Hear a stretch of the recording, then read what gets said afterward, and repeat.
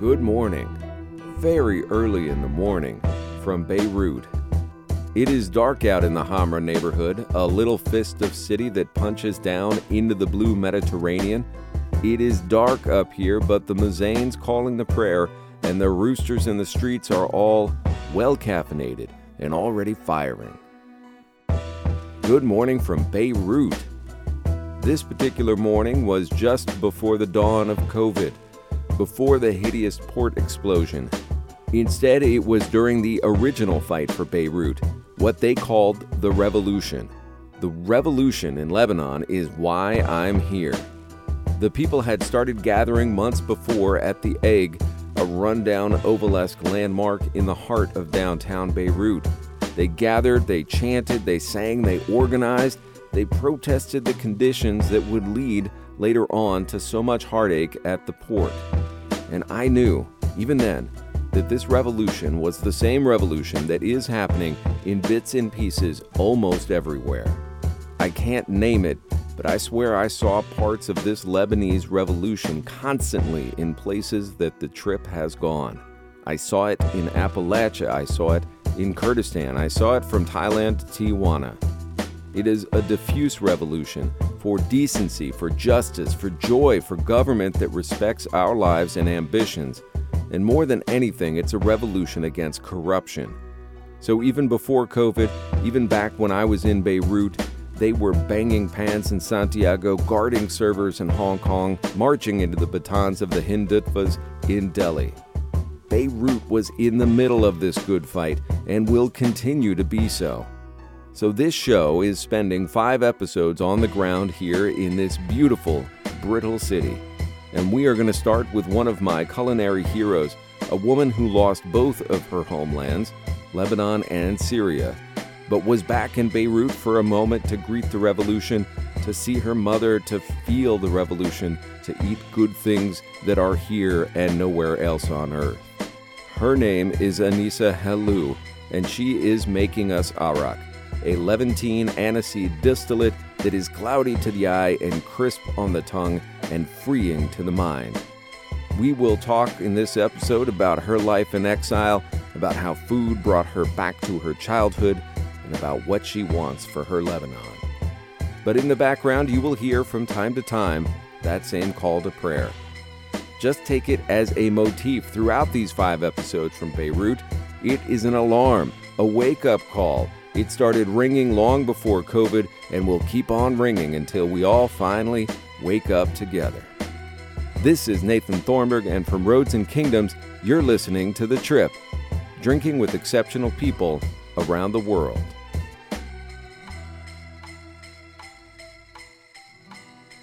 Normally, in the restaurants, they prepare it in a jug and then they pour it in glasses. But you can also do it directly in glasses. And some people do it 50-50, but it's very, very strong. So I do it 1/3, 2/3. That's 1/3 arak to 2/3 water. Yeah, and you have to put the arak first in the glass, and then the water, and finally the ice. I am not sure why that is. I mean, I know why you want to add the water after the arak because of this. Look, this is very beautiful. Look at the color.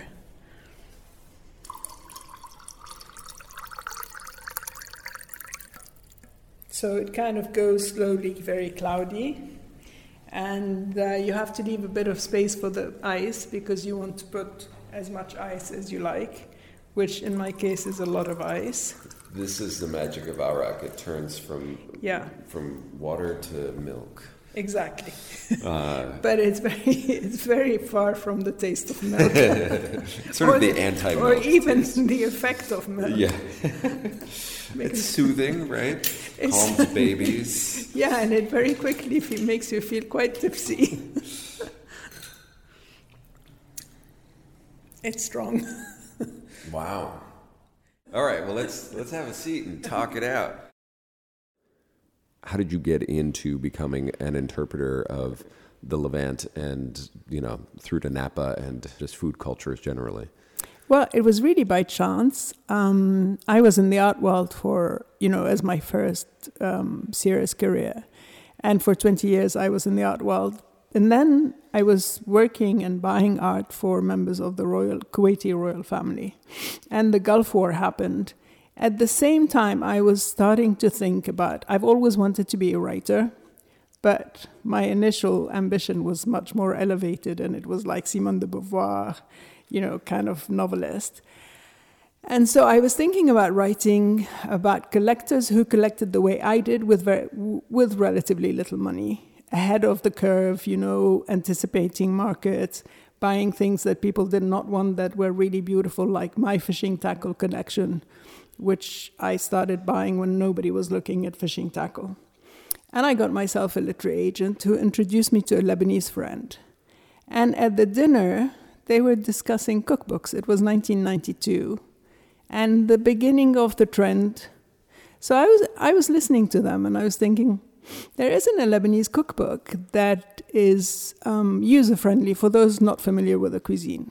And at the same time, I was thinking my mother is a great cook, and I could write down her recipes. So I flippantly said, maybe I should write a book on Lebanese food. And now this was in London. Yeah. And this was right after the end of the Civil War. Yeah. So you would have been talking with people who were kind of forcibly not in Lebanon anymore. Exactly. And I wasn't. I hadn't been to Lebanon for 14 years, I think, by then, or 10 years, I can't remember. So it's not just a market opportunity for you, it's also like this hole in your heart about exactly that food. And also the second reason for me was to produce a volume for all those young Lebanese who were displaced because of the war and did not have the fortune that I had of seeing everything made at home, seeing my grandmother prepare kishk, for instance, or my mother make pickles, or just simply cook in front of me, or my aunt make tandoor bread. So my Lebanese friend immediately said, why would you want to do that? There is already a Bible. The Bible was a book that was published in 1958, where a recipe for chicken started by kill your chicken, pluck it, then put a ton of butter on it and roast it. So I said, no, that's not the Bible, certainly not for the 1990s. But my agent, interestingly, said, I have a publisher who's looking for somebody who would write a Lebanese cookbook. And I said, I'm your person, knowing nothing about cookbooks, not having any respect for cookbooks, because I didn't think they were a literary genre or any kind of genre. And but in your writing and the way that you talk about stories of your childhood, you have this kind of precociousness about flavor and sense memory and things. Did you know that about yourself? Did you feel like that was already very special, and it just not connected with the idea of this could be put into a book? What I knew about myself is that I was a good cook, home cook, that I knew about food because I grew in a food culture, and I lived in Paris. To use the term foodie, I was a foodie. I didn't cook because I didn't want to be domesticated, but I cooked for friends. So I would spend a lot of time in the kitchen preparing a dinner for friends and thinking I'm wasting my time. And once I even thought maybe I should make it my profession if I'm spending so much time in the kitchen, but kind of fleetingly. So I wasn't a writer. I had not written anything, but I was very interested in food and in shopping and in ingredients and everything. But what I did, which was, I think, quite clever, I had a boyfriend who was a serious cook and foodie and who had a huge collection of cookbooks. And Caroline Davidson, who's Alan Davidson's daughter, was my agent. And she took me to the Oxford Symposium of Food and Cookery and introduced me to a lot of really serious food writers. So I chose a few mentors. And at the same time, I went to my boyfriend and said, guess what? I'm going to write a cookbook. And you're going to be my recipe tester? And you're going to help me. No, much worse. Not even that fun. No, he was actually very helpful. But so I started talking to people like Helen Saberi, who wrote about Afghan cookery, Charles Perry, and a few others. I kind of chose them carefully. And one person who died who wrote about nutrition, who was a friend of a friend. And I kind of gathered a few sort of tips from them and an idea of how to go. And then, of course, I started buying lots of cookbooks to kind of familiarize myself with the genre. And Caroline Davidson was very, very helpful because she was a great editor. And she made me work for 6 months on a proposal that ended up 80 pages. Oh, God. I mean, 80 printed pages. Yeah, that is a kind of depth of torture that most editors won't allow you to get to. Exactly. And these days. From thinking that I could write the book in 3 months and something like really simple and wouldn't take any time or whatever, I ended up going to the British Library, sitting with my mother, making my mother write her recipes, even though they were totally like the measures were a handful of this, a teacup of that, a coffee cup of that, and cook until it's done. Mom, what does it mean cook until it's done? Well, you need to just test it. And I say half an hour, 2 hours, whatever. You just threw these notes at your boyfriend and said, figure it out. Tell me about this dynamic of not wanting to feel domesticated. Well, it was about me being a feminist or wanting to be a feminist from when I was 16 and I started to read the French existentialist, and in particular a book by Simone de Beauvoir called L'Invité, which was like free, not quite free love, but, like detached, not living with the man, not being married, and it's okay if he has another mistress. I mean, I'm simplifying it very. But so what I ended up wanting for myself was the exact opposite of what would have been expected of me as a good Lebanese girl. And the idea of me cooking for a man or for a family or for anybody on a daily basis was meant to be trapped. I just saw it as drudge. I didn't see it as pleasure. I cooked once at 16, made one dish as on a midnight feast with my sisters, and I left some for my mother for her to see if it was right, and she liked it. But after that, I didn't cook until I was 21. You were like, you are not trapping me in your system. But so you would watch mothers, aunts, grandmothers cook. Yeah, I love that. Cook growing up, but in a way that didn't feel always completely voluntary, or I guess it was necessity cooking for others. Yeah, I mean my grandmother, my mother, and my aunt were very wedded to the kitchen and to cooking. They didn't resent it, but it was something they did on a daily basis. I never saw that as something that I would want for myself, and in fact, I don't do that. I have never done that.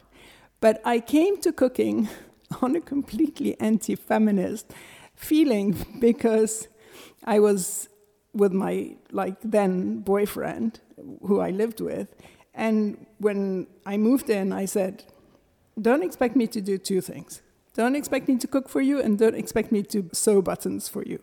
So we have that clear, and from then on, we're fine. Then he invited this very glamorous blonde American, and he asked me what it was for dinner. And I said, well, open the fridge, look what's in the fridge, and maybe you can see what's for dinner. Put it on the table. Which was a bit obnoxious, I have to say. But well, you had a point to make, okay, right? He thought he was talking about dinner. You were talking about your life, about your freedom, right? Exactly. Yeah. And so she cooked a brilliant dinner. Oh, she took over. Oh, wow. Well, that is very American. She came into your home and just created what she wanted to make. But then my kind of feminism kind of flew out of the window because I was looking at him, looking impressed, and looking at her and being very pleased. And I was thinking, well, maybe I should do something. So I announced that I would invite all our friends, I think it was about 30 people, and to a Lebanese meal, having cooked one Lebanese dish. When you were 16 and immediately fleeing from it. And I said, okay, we'll invite our friends and I'll cook Lebanese. I think it was the 76 or 77. So it was very early on. London was a culinary desert. It wasn't like people into olive oil or herbs or whatever. Yeah. I mean, it was a culinary desert that was 30 years from stopping being a culinary desert, right? This absolutely. Hadn't even reached the nadir. Absolutely, by far. Yeah. Absolutely. It was just like terrible. No good restaurants, nothing. And no shopping. I mean, like sad supermarkets. So I had to go from one like Greek store to a Middle Eastern store. I don't know, I can't remember, but I went to different places to get the olive oil, the burgle, the parsley, because my menu was kind of ambitious. I was going to make kibbeh, tabbouleh, hummus. I was going to do a proper Lebanese spread. Not having a cookbook either. And not being able to call my mother because it was the war, and it was at the height of the war when for 6 months there was no communication with the outside from Lebanon. My God. So... I mean, that was right. The war started in 75. 75. In earnest. And 76 was like the height of the war. Yeah. When downtown was destroyed. So I just thought I would cook from memory because I had watched my mother and my grandmother cook like from when I was a kid. And I thought, well, I must know how it's made. And I produced the meal. To be honest, I don't know if it was good. My friends were Europeans. I mean, they didn't know any better. I don't remember. But I produced the meal, and everybody was very happy, and I was very proud of myself. And from then on, I decided I would cook dinner parties. And that's how you came back to cooking. Yeah. Well, I mean, it's such among your oeuvre is I don't know if it was the Telegraph or something, but a kind of a sensual menu for it's like aphrodisiac cooking. Yeah. It's like sautéed sheep's testicles followed by I think fig ice cream or something. So it feels like somewhere along that process you managed to make cooking work for you in all the things that you want to achieve in life. Like cooking can be this great vehicle, and it was not trapping you. It was kind of the other way around. Well, it became fun whenever I cooked because, I'd plan my menus. I'd cook French or Spanish or, whatever I felt like cooking. But it wasn't until I started working on my Lebanese cookbook that I started viewing food and recipes in a different light. Started seeing food as culture and writing down recipes as a way of preservation, preserving culinary lore and all this. So it became, it's kind of too strong a word to say an intellectual pursuit, but I combined the sort of pursuit of culture and preservation with the practicalities of writing really good recipes and refining my mother's recipes or anybody else's recipes. It does feel to me like one of the things, because that Lebanese cookbook ended up being the first of 9 books and counting now, and the ambitions go way beyond geography and a single cuisine. Does that have something to do with your own heritage, right? Your father's from Syria, your mother's Lebanese. Is that unusual here? Did it make some sort of impression on you just to be kind of a bicultural kid in that way? Yeah, absolutely, because we used to spend summers at my aunt in Masht al-Helu, which is like, at that time, was the family place. Which is your last name. Yeah. That's very deeply a family place if it's actually named after the Helu people. And then it was only us. There was nobody else in that, I wouldn't say village because it wasn't even a village. It was like a hamlet. And, there was one big house with a huge courtyard and rooms all around that, my father had 2 rooms, my aunt had 1, cousins had others. And then there were the cousins who decided to build for themselves, and there were 2 or 3, I think 3 beautiful stone houses, and that was it. And then fields everywhere, wheat, fruit trees, groves. So it was very, very beautiful. And you're a city kid and who's going out to like deep country. Yeah. And when I was really young, my aunt didn't even have a bathroom. We had to go outside. So it was kind of weird. She didn't even have running water. So we'd be bathed in a kind of copper tub in the kitchen. So it was very exciting. And for me, even more exciting because I could pick my fruit. I could watch my aunt make bread, watched them make butter together. I mean, there was real it was fascinating and enlightening as well, because I learned a lot without knowing that I was learning things. That it meant a lot to me, but it wasn't what I wanted for me or for my destiny, because I didn't even have wild ambitions. I had ambitions of being somebody who was intellectual and cultured and not artistic at that time. I was not so interested in art. And then I fell into art by chance as well, because when I moved to London, the first thing I learned was interior design, and I didn't like it because I didn't want to be obligated to clients. So at that time, I became friends with Zaha Hadid. And we stayed friends for a very long time. And we were very close. And one day I was, with Zaha at my house, and I was thinking, I don't know what to do. I don't want to be an interior designer. And she said, why don't you go to the Sotheby's, do the Sotheby's Works of Art course? And I knew nothing about art. But I took a book about Cézanne, and I read it from beginning to end. And I had a very, very good memory then. So I was very knowledgeable, superficially very knowledgeable about Cézanne. I got an interview very quickly. I canceled a trip to India to go to the interview because I wanted to be accepted on the course. And so I entered, I was tall and kind of good looking, and the director of the course was kind of small, and so I kind of impressed him the way I entered. You sort of towered over him and super confident. Fine features, and your suddenly commanding knowledge of Cézanne. And so I kind of launched into the interview and brought the subject to Cézanne because that's what I knew. And he seemed to be kind of impressed. And then he mentioned Meissen. I didn't know that Meissen was German porcelain. And I said, who? And immediately noticed that I made a mistake and kind of caught myself and changed the conversation. Who wouldn't know Meissen? But I got accepted. Right. And I was thrilled. And that's how I... And then you have this incredible name attached with you, with Sotheby's. And I assume there were some big, impressive steps between that and buying art for the Kuwaiti royal family. But... Well, the thing is that I was hired by Sotheby's at the end of the course because I was an Arab and because they were hoping that I would connect them to, rich Middle Easterners. And I was well connected enough, but not as well connected as they thought I was. But they don't have to know that. They didn't know that. We're just like, yeah, sure, Arabs, I can hook you up with any sheikhs, Qataris, Emiratis, whatever you need. But then I kind of slowly, I got to know some people through friends, etc. And I met my friends in Kuwait, and so I was helping them at Sotheby's, but then I left because I was not really a corporate person.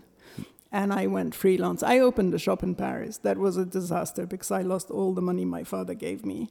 That's a very romantic way to do that, though, right? It's better than betting on the horses or something. But that was all during the 70s and 80s. Yeah, then. It was. I opened the shop in 76 and I closed it, I think, in 77 or 78. So it didn't last very long. Yeah. Had you intended your stay in London to be a brief one?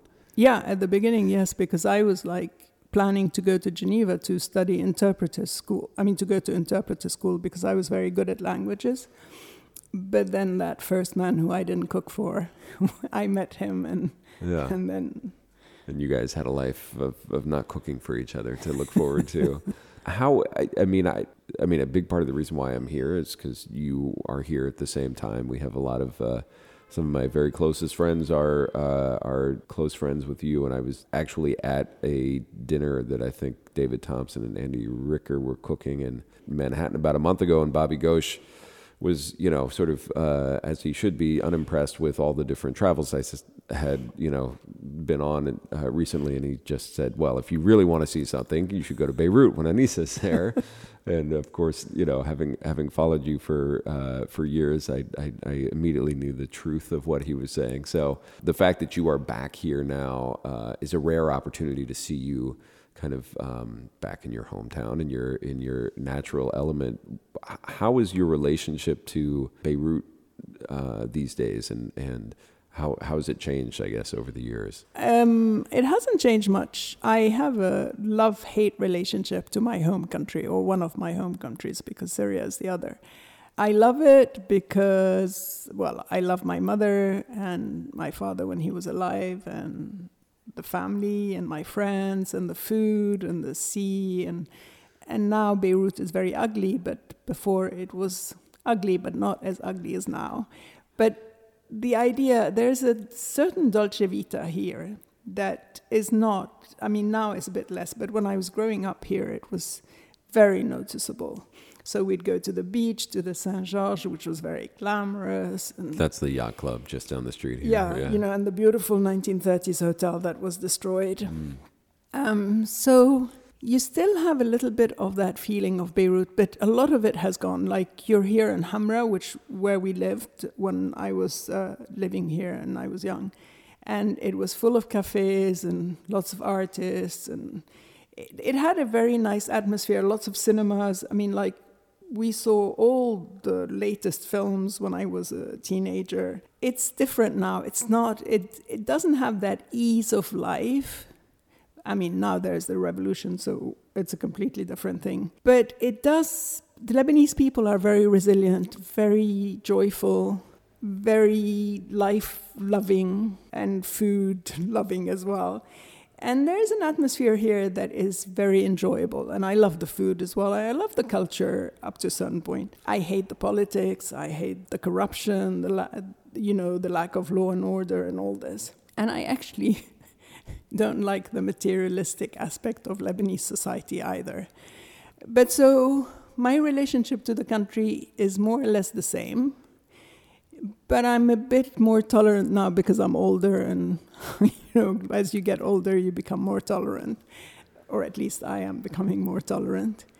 So I take it as it comes, but I would never want to spend more than 2-3 weeks at a stretch here. After that, I'm happy to go. I was thinking about you when I was reading of some of these stories of Mashtal Alu, your family's town, because that's near Homs in Syria. Yeah. Which was sort of the cradle of the Syrian revolution. Yeah, and they received a lot of refugees from Homs at the height of the war. Yeah, and it's just, Homs, from what I know, I've never been there, but it sounds like it suffered incredibly. A lot.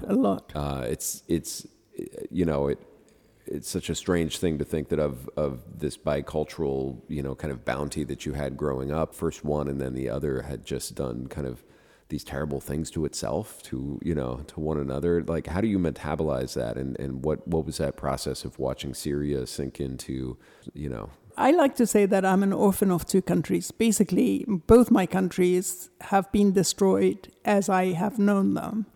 Syria is a lot more tragic because it was the government that was killing its own people, whereas here it was people killing each other and lots of different factions killing each other. So it was understandable that Christians hated Muslims, Shias hated the Sunnis, and the Druze hated the Christians, and the Palestinians were in the middle, poor things, and they kind of got the brunt of it all. In Syria, for me, it was more tragic because it was a much more beautiful, much less destroyed country. The heritage in Syria is just staggering. We have heritage here, but not as much as in Syria. And the most enchanting souk of the Middle East was destroyed, the souk in Aleppo, yeah, where you could walk for kilometers in uninterrupted history. That's gone. That is tragic. People, half of the population has been displaced. A beautiful people. The Syrians are really wonderful. Beautiful to look at, beautiful to be with, hospitable, gentle. I'm generalizing, but as a people. And the country that was beautiful, that had the most, fabulous sites like Palmyra, the Temple of Baal, I think it was the Temple of Baal, I hope it is, was destroyed. I mean, priceless architecture, historical artifacts, culture is gone. So you have moved to the fringes of the Islamic world in Sicily, which makes you also a very fun follow, because whatever you may have felt about interior design, you seem to not mind practicing it well in your own personal life. And the life you're putting together in Sicily looks fucking amazing. How did you end up in Sicily, and what is it doing for you to be there? Well, Sicily is amazing from the point of view that I went there 20 years ago, almost the first time. And instantly, on the eastern side, I kind of thought, this looks so much like Syria. The eastern side is slightly different from where I am on the western side. It's kind of not more wild, but it's more rocky in parts, and it has these landscapes that the landscapes there really reminded me of Syria. And I loved it. I went back 2 or 3 years later with a friend, and we drove around from west to east, and it was wonderful. But it wasn't, I was already a few years ago, I was starting to think about leaving London. I was getting bored with the grayness, with the kind of big city, with the pollution. And I wanted to go somewhere like sunny and beautiful, and not that London is not beautiful, but... It's definitely not sunny. And you also, there's a really, one of these great things that I got to see in your sort of collected public footprint was some mention of you as a food writer and the president of the very active Shoreditch Residents Association. Like, you were really fighting for your fucking neighborhood back in London too. And I try in Sicily, but it doesn't work very well. Yeah. So the Sicilian, Residents Association. No. I'm done with that. The Shoreditch episode was very interesting, but that was the last. The fight you seemed to have was just like to bring out just another cop or two, maybe, on a crazy weekend night in Shoreditch or something. And you never quite won that battle. No, huh? I didn't. I won one battle, which was to stop a bar from opening below me. Not below me, but opposite me, And that I put a lot of effort in, and I won that battle. I don't know if I'm a busybody, but I like to put things right. So if I see somebody being horrible to a child, I tell them that they shouldn't be horrible to the child. I don't think they might beat me up. I just you can't do this to the child. And then they look at me and they say, F off. And I look at them and I say, that's not how you educate children.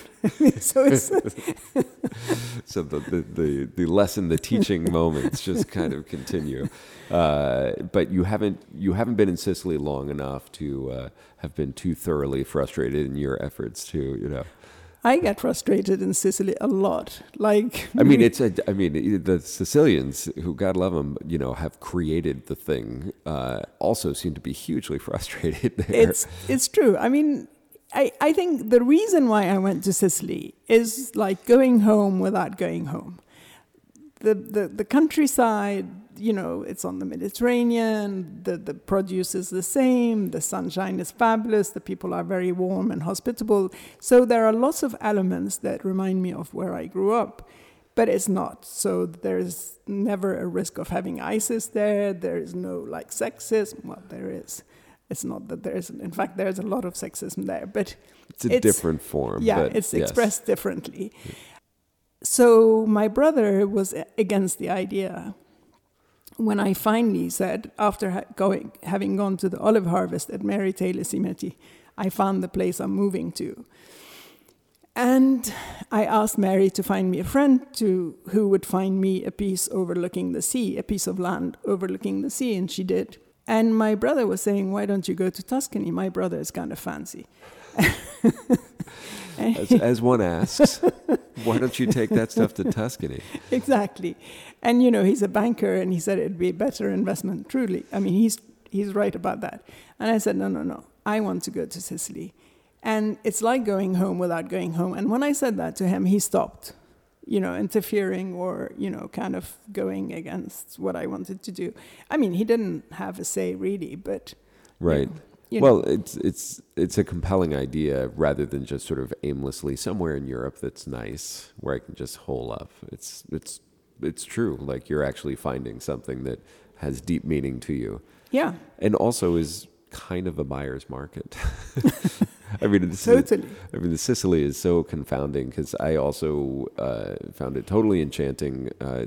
Loved being there, and the people are very non-Italian in a lot of great ways, and probably some poor ways that I wasn't really keyed in on.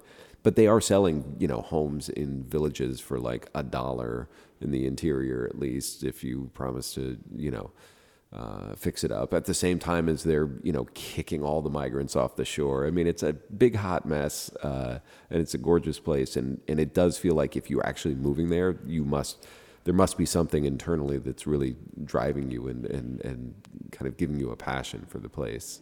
So how's this process of creating the new home base in Sicily? Well, it's very interesting. First, I bought this piece of land, about 10 acres, overlooking the sea. Beautiful.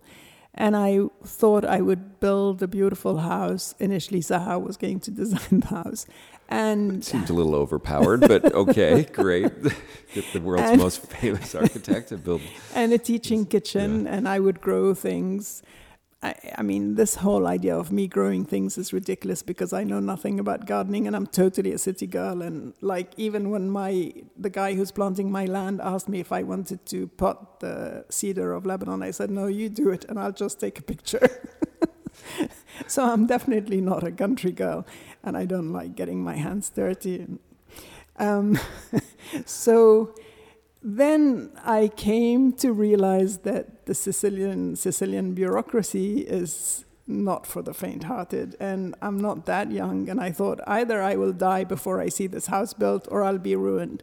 So I shelved the project. Anyway, in the meantime, Zaha died, and she wasn't going to design my house.